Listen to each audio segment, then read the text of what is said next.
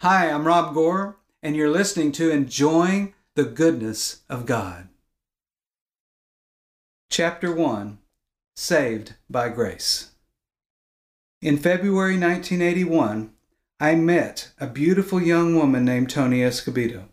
She told me that Jesus loves me so much that he died in my place so that I would not perish but have everlasting life. Hearing such remarkable words of mercy and grace, I consented to receive the love of Jesus, and I was gloriously born again. Words cannot adequately express the joy of knowing that you are loved and forgiven.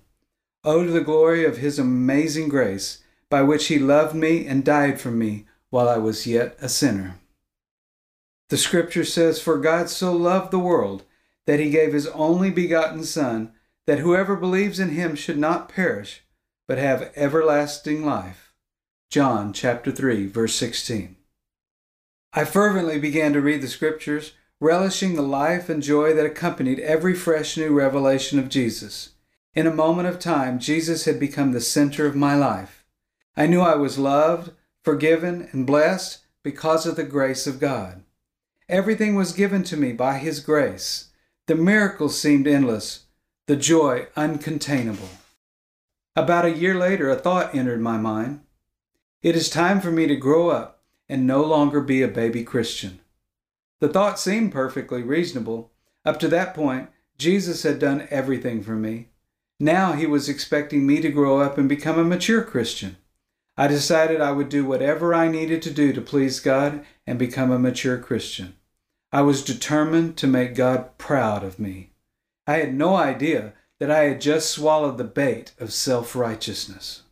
Thankfully, I was planted in a wonderful church and surrounded by thousands of people who loved Jesus with all their heart. Together we searched the Scriptures and endeavored to believe everything we read.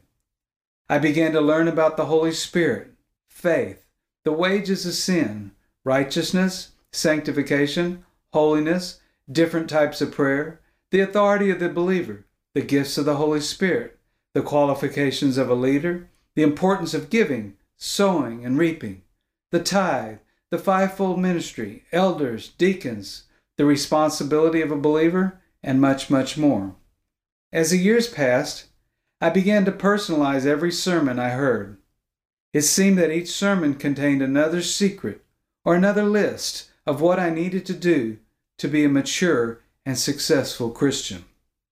I learned what I needed to do to please God, what I needed to believe in order to receive from Him, how I was supposed to talk, walk in the Spirit, walk in love, and forgive others, why I needed to be patient, kind, good, faithful, gentle, and diligent, the importance of exercising self-control, resisting sin, resisting the devil, praying for the sick, visiting the imprisoned, helping the poor, praying for our leaders, possessing my soul, finding rest, interceding for others, and using my God-given talents. I knew I was saved by God's grace, but I also reasoned that to whom much is given, much is required. I wrongly concluded it would take more than grace to please God when you're a mature Christian. It was going to take faith. It was going to take being a doer of the Word. It was going to take effort and perseverance. I must be responsible to stand in faith, resist the devil, use the weapons of our warfare, and I must persevere in tribulation. Though I would not realize it for years, I had fallen from grace. You do not fall from grace when you sin. You fall from grace when you try to fulfill the law. When I was born again, I knew I was totally dependent upon God's grace. He had to do everything for me because I was clueless. I knew I was helpless without Him. But now, as a mature Christian, I wrongly reasoned that God was expecting me to do my part. With each sermon, I would discover more of what He required from me. I began to assume that God would hold me responsible to do everything I had learned. I must be a doer of the Word. A beloved preacher even once said, "If you do it, it'll work, and if you don't, it won't." Therefore, I endeavored to do everything I was learning. The performance rat race had begun. For many years I experienced great satisfaction and pride in the results of my efforts. The fruit that came from facing my fears and pursuing God's direction for my life was quite fulfilling.